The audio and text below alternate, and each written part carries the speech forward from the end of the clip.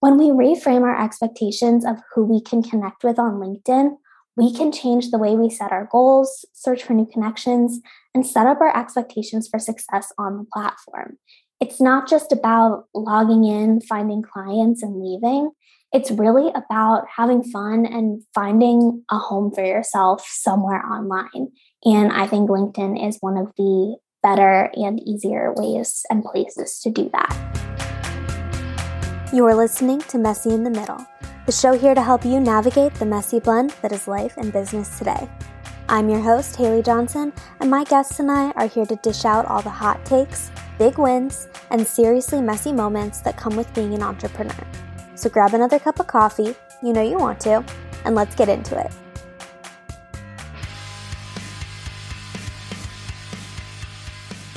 All right, friends, welcome back to Messy in the Middle.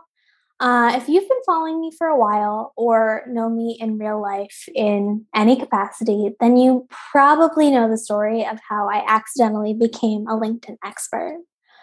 But if you're new here, here's the rundown.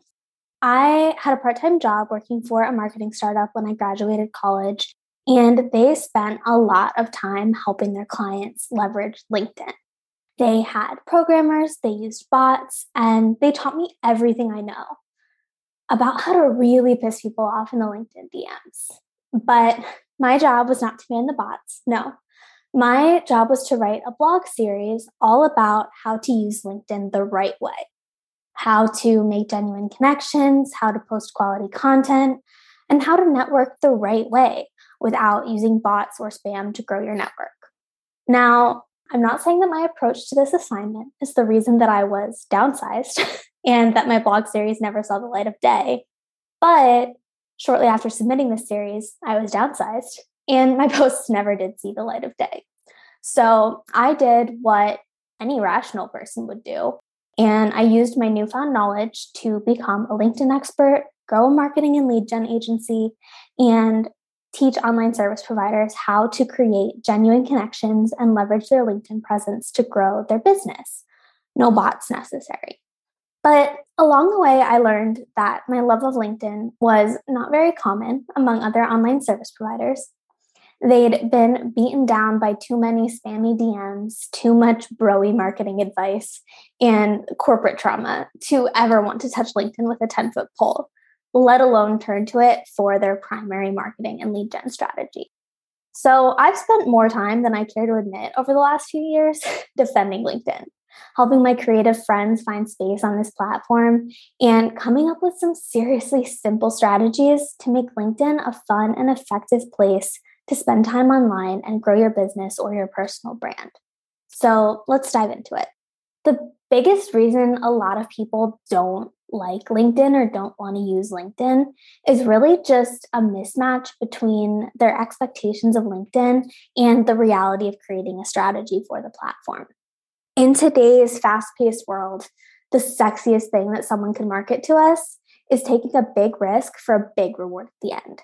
And LinkedIn perpetuates this concept too. If you do any sort of research into LinkedIn's best practices, you'll find a list of suggestions for how to optimize your LinkedIn strategy. And that list is overwhelming and honestly unrealistic. LinkedIn suggestions for content strategy are based on the profiles of celebrities like Mark Cuban, Arianna Huffington, and Bill Gates. These high-profile people are business moguls who have millions of followers and thousands of connections. But let's be real. They also have entire teams managing their online presence.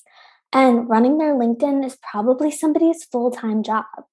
So all of that time that us normal people are encouraged to spend planning and trying to create enough content, share enough posts, and engage enough to be successful on LinkedIn is really just being spent chasing an unattainable goal. Instead of trying to maximize our output and check as many boxes as possible on the list of what makes up a, quote, ideal LinkedIn strategy, let's focus on maximizing our impact. Because realistically, it only takes a little bit of high quality effort to succeed on LinkedIn. And the big LinkedIn celebrities just don't want you to know that. Creating a LinkedIn strategy is very much like the story of the tortoise and the hare. You can jump in and do the most and maybe get some results quickly, but ultimately burn yourself out. Or you can go slow and steady and reach the finish line with enough energy and momentum to keep getting results far after the race is over. So when you're entertaining a new strategy or idea, it can be difficult to wrap your head around that slow and steady approach. But I promise you, when it comes to LinkedIn, slow and steady wins the race every single time. Another big reason that I hear almost every single day for not being on LinkedIn is not liking all of the spam. Now, I used to think that people meant they didn't want other LinkedIn users to think that they were spammy. I created resources and scripts and an entire training all about how online service providers can build genuine relationships to find quality leads on LinkedIn without being spammy. And I'll leave a link to that training in the description of this podcast episode if that's something you're interested in. But I realized that people don't really care about being seen as spammy. They don't want to deal with the spam that they're getting on LinkedIn. And I get it, but that excuse is bullshit. Spam is everywhere. It is an annoying and shitty, but inevitable part of life in the digital age. And if your only reason for not liking LinkedIn is that you don't like getting spam messages, then I hope you're off Instagram and email and that you don't have a cell phone number, because there's no escaping spam in the digital world that we live in. Rant aside, yeah, there's spam on LinkedIn. But there are also hundreds of millions of real people who aren't spammy robots, who need your services, your friendship, and your expertise. So just like you don't let the bots selling followers ruin Instagram, or the random robocalls that you've probably received one of while listening to this episode ruin your cell phone, don't let the jerks using bots to send spammy and impersonal messages ruin LinkedIn for you. And finally, there are a lot of online service providers out there who are intimidated by the idea of professionalism on LinkedIn. Many of us left the corporate world behind, and LinkedIn is just a reminder that we ran screaming from our cubicles before becoming business owners. But at the end of the day, LinkedIn is what you make of it. If you want to be super polished and buttoned up and wear blazers, go for it. But if you want to rock some curly hair, wear bright colors, and drop an F-bomb or two, that's just as valid on LinkedIn as it is anywhere else that you represent yourself online. There are no rules for what is acceptable or professional behavior on LinkedIn, so just be yourself and have fun with it. This week's episode of Messy in the Middle is sponsored by Thought Leaders Collective. Are you so sick of Facebook groups? Totally over Instagram pods? Looking for a place to find community and collaboration online without all the spammy sales, bro marketers, and frankly, bullshit that comes with the online space? Then boy, do I have the thing for you. Thought Leaders Collective is for the online service provider who is ready to step into the spotlight and make a name for themselves, but is just plain tired of coming up with fresh new content for every platform every week. You just want to log on, share your genius, and bask in the glow of your newfound visibility. But it can't be that easy, can it? With Thought Leaders Collective, it totally can.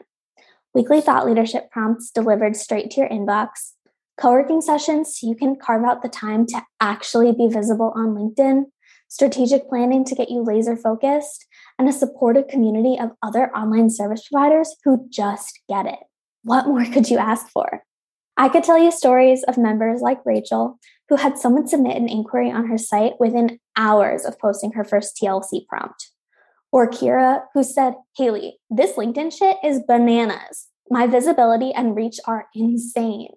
Or Meg, who is a self-described LinkedIn stan now that TLC is supporting her content and community needs. Or you could go to thepropegy.com/TLC and use code MESSY at checkout to get your first month free and see for yourself how great TLC and LinkedIn can be. That's thepropegy.com/TLC with code MESSY at checkout to get your first month free.